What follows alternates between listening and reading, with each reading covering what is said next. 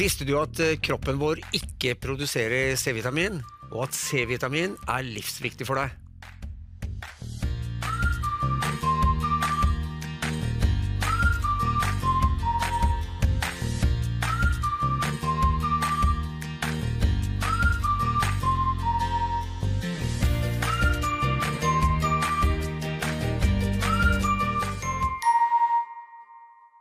Ja, velkommen til Helseposten. Mitt navn er Bjørn Tore Johansen, og med oss i studio i dag så har vi Ole Magnus Kikkut. Velkommen, Ole Magnus. Takk skal du ha. Så du kan jo gjøre en liten introduksjon av deg selv, så vi vet hvem du er. Ja, jeg har jo jobbet som terapeut, akupunktør, studert mellomfag medisin og jobbet med helse og veiledning i mange år. Og sett viktigheten av å få i seg de rette tingene for å forebygge. Så mitt fokus har jo alltid vært på å forebygge mer enn å behandle, og starte tidlig så vi får tak i underliggende problemer. Ja, jeg skjønner. Så i dag så kom vi inn på dette her med antioksidanter og C-vitamin og sånne ting. Ikke sant? Og da selvfølgelig også immunforsvaret. Så det er et veldig spennende produkt. Vi alle kjenner jo til C-vitamin, og vi tenker på C-vitamin. Og veldig mange tenker jo da på appelsin, og det er en sånn basisting. Men vi har jo sånn at C-vitamin finnes i veldig mange forskjellige matvarer. Og vi skal se litt på hvordan det faktisk påvirker oss. Og det som ikke vi tenker på, det er at C-vitamin er vannløselig. Og det vil si at når man tar det, så kan man ikke lagre det spesifikt bra. Så det har en tid, det kan være i kroppen i blodet i 6 timer til 8 timer. Ja. Men får vi det inn på cellnivå der vi vil ha det, så er det trygt. Da kan det brukes. Så det finnes jo forskjellige former for C-vitamin. Og hvordan C-vitamin da kan utnyttes av kroppen. Ja. Hvorfor er C-vitamin så viktig? Det er jo sånn at C-vitamin, det menneske, vi er et av de dyrene som ikke produserer C-vitamin. Og der er vi sammen med da aper, flaggermus og pungrotter, mens alle andre dyr produserer sin egen C-vitamin. Så det gjør at vi er avhengig av å få det tilført hele tiden. Og hvis man tenker på en geit, da, den produserer 13 gram C-vitamin om dagen, og det er 216 ganger mer C-vitamin enn det vi har som en daglig anbefalt minimumsdose. Wow. Og hvis en geit da får en infeksjon, så er det sånn at geita begynner å produsere enda mer, så den kan produsere så mye som 130 gram om dagen for å være sitt eget apotek. Ja. Så det er jo spennende, det er jo en liten, det har mye mindre kroppsvekt enn vi har også. Så vi ser jo det at alle er jo da avhengig av C-vitamin, men det kan være sånn at mennesker, vi produserer ikke C-vitamin for også være i stand til å kunne flytte oss over lengre distanser uten å måtte ha tilgang til mat. For det er en veldig energikrevende prosess å produsere C-vitamin. Ok, så, men vi tenker på at altså, skjørbuk, det var vel egentlig et resultat av mangel på C-vitamin, var det ikke? Jo, stemmer. Og det er heldigvis noe vi har liksom kvittet oss med i dagens samfunn.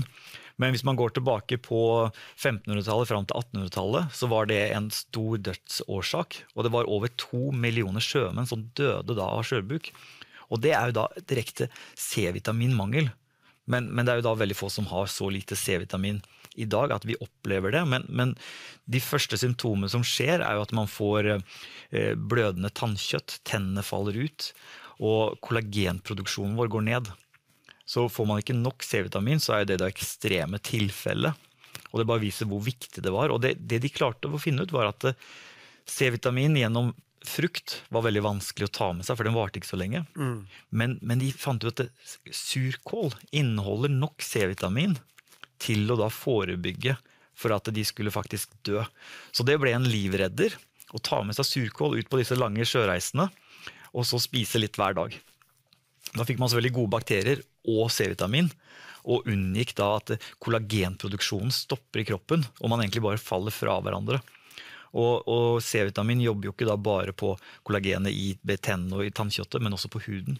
Så gjerne kan man se at de som har lite C-vitamin i kroppen, de får en dårligere spenst i huden også. Og det jobber også på kollagenet, eller brusken inni leddene, og beinoppbygning. Så hele strukturen vår holdes sammen når vi har nok C-vitamin. Så C-vitamin, det er livsviktig. Ja, det er livsviktig. Og det er ikke bare livsviktig for kollagenet, men det er også immunforsvaret vårt trenger C-vitamin for å modnes. Og det vil si at man produserer jo hvite blodceller i beinmargen, og de differensieres da når de får nok C-vitamin til å bli hvite blodceller. Så har man nok, så kan man da gjøre at de blir ferdig uteksaminert og trent til å komme ut i kroppen. Og da kan man si at det neste del de trenger C-vitamin til, det er som ammunisjon. Så de blir jo som kroppens soldater som reiser rundt, men har de ikke C-vitamin, så har de heller ingen ammunisjon. Og en soldat uten ammunisjon er ganske forsvarsløs. En dårlig butikk. Det er dårlig butikk. Så den trenger da, fordi det den gjør er jo da å nøytralisere ting som kommer inn i kroppen. Og da trenger den det redskapet som er C-vitamin. Men hvorfor flytende C-vitamin framfor pilleform? Altså jeg mener, det er vel sånn, hvis vi sier at vi har for lavt nivå av C-vitamin, kan vi ikke bare kjøpe en brusetablett, liksom? Ikke sant? Som jeg nevnte tidligere, så finnes det mange forskjellige former for C-vitamin. Og du har den formen som er mest kjent, det er jo askorbinsyre. Og det er derfor det slutter på syre, for det er en syre. Og den er ganske tøff for kroppen, og den krever veldig mye for at vi skal klare å ta opp og få det inn på cellenivå. Og mange har jo kjøpt da en brusetablett. Ja, jeg har gjort det. Du har gjort det, ja. Ikke sant? Og det er veldig fint, men det er nesten som å kjøpe brus. Ja, det smaker godt. Ja. Og det da går rett gjennom, så den var jo da vannløselig, så skiller man ut C-vitaminet. Så i det kommer ned i tarmen, så har vi da transportører, liksom postmenn, som skal ta med seg C-vitaminen inn til blodet. Så tar du et gram, så klarer du kanskje å ta opp 200 milligram inn til blodet. Og når det flyter rundt i blodet, så kan nyrene ta det og transportere det ut. Og fra da at det ligger i blodet, så klarer man å ta opp ca. 80 milligram, som da får effekt på cellene og i organene våre, der vi egentlig vil ha det. Så det vil si at det meste går da ut gjennom avføring og urin, og så kommer bitte litt igjen da på cellenivå. Og siden det var en syre, så tar det også da binder ut andre mineraler, for det må jo da buffres, som det heter, og nøytraliseres. Så egentlig en billig brusetablett, den blir ganske dyr. Ja, den gir jo ikke den I forhold til effekten man er ute etter. Og det er da man må skille liksom, om man vil ha et terapeutisk produkt som går inn og fungerer på cellenivå, eller om man vil ta noe som da gjerne er noe som blir faktisk ganske ueffektivt, og man skiller det ut, for det er den biotilgjengeligheten, ikke bare fra tarmen til blodet, men fra blodet til cellene som vi er ute etter. Og den er det vanskelig å hente ut fra et vanlig billigere produkt.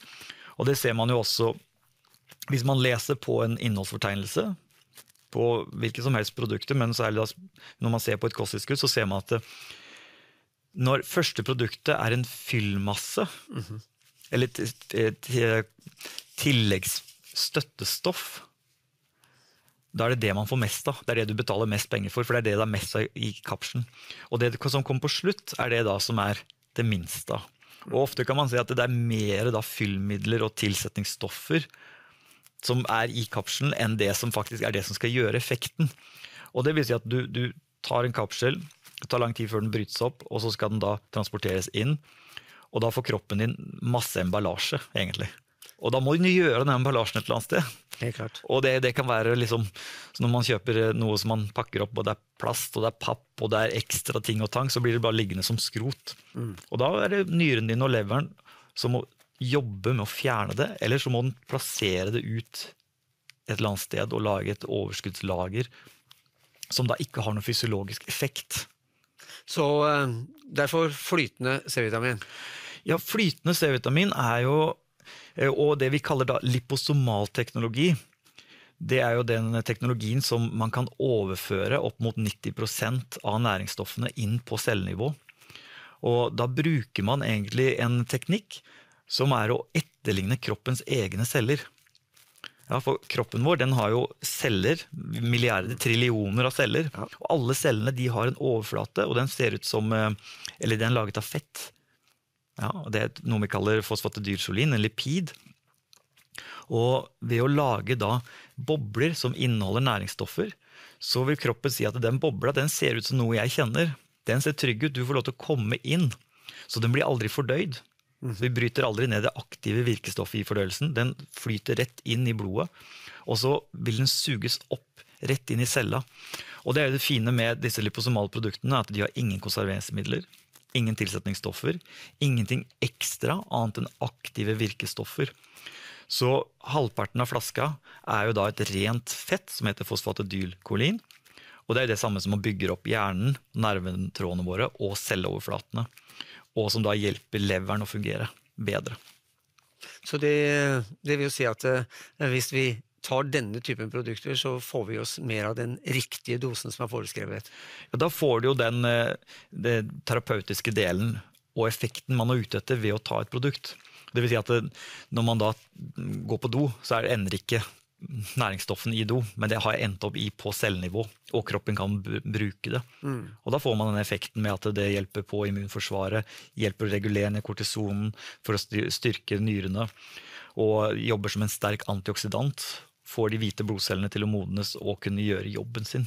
Så er vi tilbake til at det skapes en bedre balanse i kroppen.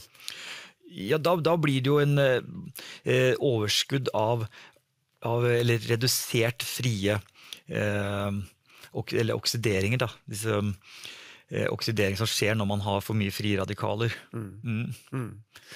Så det er interessant, men jeg har også hørt om et annet stoff som heter glutation.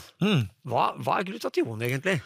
Glutation er kjempespennende, det er ikke så mange som har hørt om det, men det er jo mesterbeskytteren vi har i kroppen, for alle produserer faktisk glutation.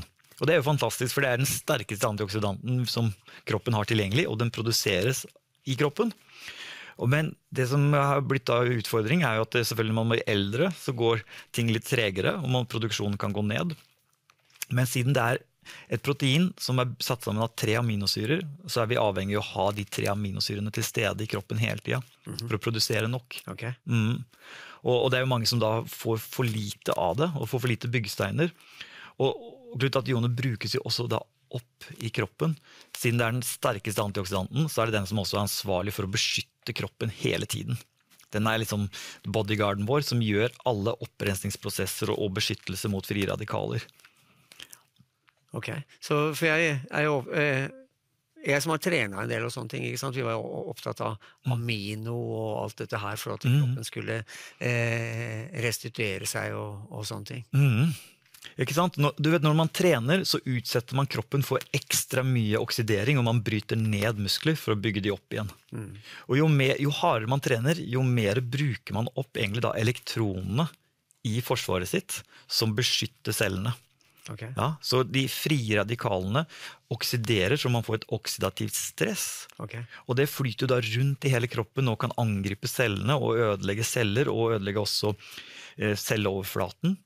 Og et eksempel på det er jo hjernen vår. Den tar jo opp bare 2% av vekta av hele kroppen vår, men den bruker 20% av all oksygen som vi puster, går rett opp til hjernen.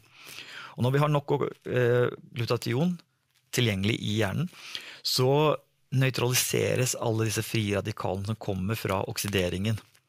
Men har man da vært litt kronisk syk, feil kosthold over lengre tid, stresser mye og har lave glutationnivåer, så får man da høyere oksidering i hjernen, og det kan til og med føre til at hjernen blir hersk, så man får en herskning av fettet, og det gjør at man tenkes tregere, man fungerer ikke så bra, man føler seg ikke helt topp. Så det er jo veldig viktig å gå bort og ta bort de betennelsesprosessene da. Og hvis man er sunn og frisk og ung gjerne, så er jo det glutation der og nøytraliserer. Ja. Og det er derfor mange, når de er unge, tenker at helse trenger jeg ikke å tenke på. Det er bare noe som er der. Og så ser man etter hvert som man liksom, tiden går, så begynner ting å falle litt fra hverandre, og blir noe man faktisk må tenke på. Og har man da bygd opp dette forsvaret fra tidlig av, så ligger det der og beskytter kroppen så ikke vi tapper ut. Det er som at man putter penger på bankkonto og lagrer, så suger man ikke ut hele tiden, så har man et overskudd. Og det ting som er da spesielt er jo at C-vitaminet og glutation den jobber sammen, og de kan resirkulere hverandre. Så har man nok C-vitamin, så kan man holde glutationen som finnes naturlig i kroppen aktiv, og glutationen kan gå tilbake og si til den brukte C-vitaminen, hei, du skal få et elektron av meg, så nå kan du komme tilbake inn i dansen igjen. Og da kan man, i stedet for at man tappes, så styrker man hele tiden antioksidantforsvar i kroppen. Men glutation, er det noe som vi må tilføre kroppen hele tiden, eller holder det på en måte visst å ta det i perioder? Ja, ikke sant? Og det kommer jo an på om man har nok selv også, utgangspunktet. Hvis man er en sånn person som aldri blir syk, men blir fort frisk, så vet man at da har man nok sannsynlig et ganske ok glutationnivå. Men i det man begynner å hangle, så kan det være tegn på at det finnes mangel der. Og det som har vært utfordringen, hvorfor mange ikke har hørt om glutation, men det har blitt mer og mer populært, det er jo at glutation kan ikke tas opp i ren form. Så tar du en glutationtablett, så sier fordøyelsen din, oi, fint, takk. Det bryter deg ned til 3 aminosyrer, og så transporterer vi de rundt i kroppen, og så kanskje den kommer tilbake til leveren, og blir produsert til med glutation. Okay. Men det vi har tilgjengelig nå er jo da å tilføre direkte inn på cellenivå, og da få et overskudd av glutation, fordi vi pakker de inn, og gjør så at kroppen aldri fordøyer glutationen.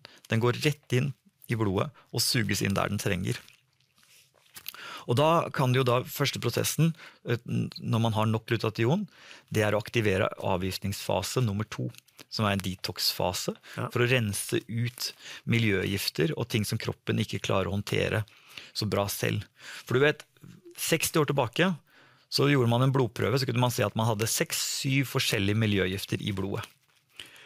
Gjør man den samme blodprøva nå, så ser man at det kan være forskjellige stoffer opp til 200-400 i kroppen. Og disse stoffene i seg selv er jo ikke noe problem. Men det vi ikke har studert, og det vi ikke vet, det er det vi kaller en cocktail-effekt.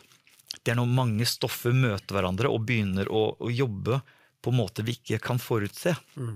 Fordi at det er jo da helt uforutsigbart. Hva skjer når 400 forskjellige stoffer møter hverandre? Det er helt umulig å teste i laboratoriet. Det er for mange momenter.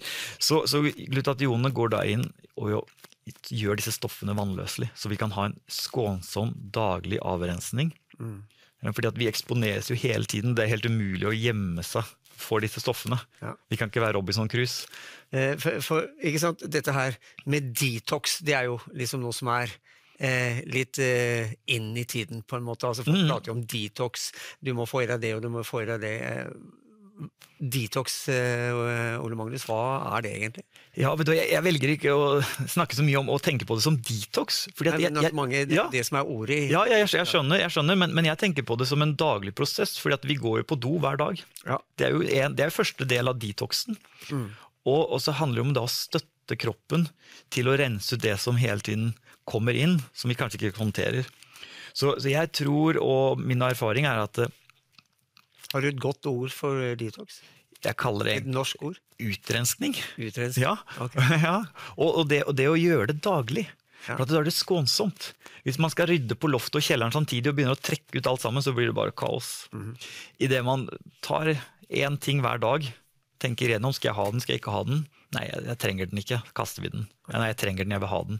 Sånn kan man også gjøre med kroppen. Når man gir den nok støttestoffer, så kan den også velge hva trenger jeg. Jeg fikk det inn, jeg trenger ikke ha det, jeg kan skille det ut. Ja, så det er det vi ønsker å oppnå, en balanse da, hvor kroppen hele tiden kan skille ut. Og det samme gjelder jo da for tungmetaller. For vi eksponeres jo for mer og mer tungmetaller. Kvikksølv, bly, kadmium, arsenikk og sånne ting. Det lagres jo, det er det som klassifiserer en tungmetall. At kroppen tar det inn, og så blir det sittende igjen i kroppen. Og da oksiderer det oss raskere. Skjønner. Så det å få ut tungmetaller av kroppen, det er viktig. Det er viktig. Hva gjør tungmetaller i kroppen vår hvis vi ikke får ut? Nei, men de ligger jo der og kan påvirke cellene våre gjennom at de oksiderer raskere. Og det er jo da med på å lage celleskader, og når man skader en celle, så kan man også skade kjernen, DNA-et, som gjør at cellene deler seg feil igjen. Og samtidig så oksiderer de jo da raskere. Det vil si at hvis de skulle levd i en viss lengde, så halveres levetiden. Og da må man jo produsere en ny celle. og man har jo et visst antall celler man kan produsere. Jo lenger en celle varer, jo lengre kan man da strekke spektret. Jeg forstår at dette et sterkt antioksidant. Kan du si litt om det med den antioksidanteffekten det har? Ja, ikke sant? Så vi lever jo på oksygen. Ja. Vi puster hele tiden. Og det er jo forbrenning. Så det er samme som når man skal fyre i ovnen, i peisen, så for å få ild så må man åpne opp og få nok oksygen inn. Og det samme er kroppen vår avhengig av hele tiden få nok oksygen inn for at vi skal ha en metabolisme i cellene våre. Okay. Blir metabolismen feil, så skaper det mye slagstoffer, og da får man ikke en ren forbrenning. Da skapes det da ekstra mye frie radikaler. Og disse frie radikalene er egentlig partikler som da flyter rundt i kroppen og skaper et oksidativt stress. Og det vil si at de angriper overflaten på cellene og penetrerer de og skader veggene. Okay. Ja. Og det er det vi da ønsker å unngå. Ja. Ja. For det er mange som har hørt om frie radikaler, men vi vet ikke helt hva frie radikaler er. Nei, ikke sant? Og det er jo de tingene som man kan motvirke ved også å spise frukt og bær, og ting som er liksom sterke farger har jo også naturlige antioksidanter. Ja. Så det finnes jo grader av hvor mye forsmar man kan få. Men folk har jo sluttet å plukke blåbær, liksom. Ja, ikke sant? Jeg vil jo anbefale å gå ut i skogen, for det liksom gå ut i naturen, bruke kroppen. Ja. Produserer jo også disse stoffene som kroppen trenger. Og sirkulasjon er alfa og omega. Så jeg vil jo anbefale med å bygge opp antioksidantforsvaret sitt og ta seg en ekstra tur om hver dag og gå, og gjerne komme seg ut i skogen og gå. Ja. Ja, og plukke disse bærene, for der sitter det så mye næringsstoffer. For i dag så kjøper vi jo blåbær i butikken som ikke er blå engang. Ja, til og med amerikanske blåbær. Ja, og det er jo de sterke stoffene, eller fargene man er ute etter. Ja. Man ønsker sterke farger som liksom er med på å stimulere disse antioksidanteffektene i kroppen. Ja. Men Ole Magnus, du har tatt med deg en flaske med flytende C. Ja. Og så har du et glass med vann og litt sånn her. Kan ikke du forklare det, for det skal du vise meg hvordan dette her egentlig kommer inn i cellen? Ja, men bare et sånt lite eksempel på hvordan det her er. Fordi at nå har jeg et glass med vann, og på utsiden her, på toppen, så ligger det da olje. Og det kan etterligne en celle. Okay. Fordi at vi har jo vann og mitokondrier og diverse ting på innsiden av cella vår. Ja. Og så har vi rundt en oljelag. Ja.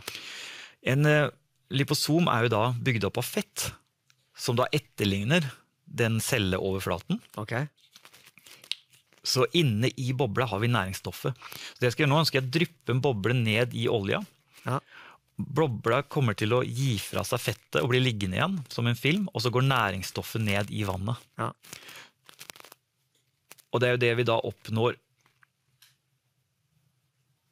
Så det her er egentlig sånn som cella vår ville reagert på. Ja, ikke sant? Og de har en polaritet, så de trekkes mot hverandre. Ja. Fordi de ligger nå i fettet og etterligner, og så vil da næringsstoffene skytes ned i vannet. Og det er det som skjer med opptaket direkte inn i cella mi av flytende vitamin C. Ja, ikke sant? Så den overfører da næringsstoffet direkte inn i cella. Ja. Og da er jo C-vitaminet trygg for at nyrene skal transportere det ut som urin. Ja. Da blir det lagret i kroppen. Så nå er opptaket skjedd? Nå har opptaket skjedd, og nå har vi da gitt fosfatidylcholin, som da er et rent lecitin, og som kommer fra solsikke, som da har overført seg selv til celleoverflaten, til cellen. Og det er liksom det stoffet som blir liggende igjen? Ja, det blir liggende i overflaten av cellen, og nå ser du at alt vannet ble som en liten film, det ble liksom litt, og derfor ble det da tatt opp direkte på cellenivå. Ja. Ja.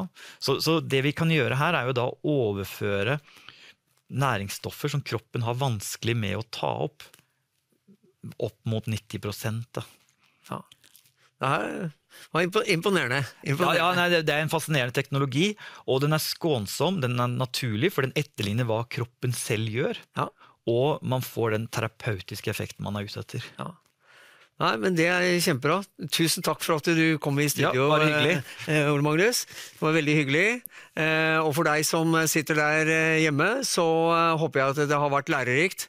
Jeg håper at du har fått noen aha-opplevelser, sånn som jeg har fått gjennom programmet. Og Ole Magnus, han kommer til å bli med oss i senere program, så følg med på programmene fremover. Takk for nå.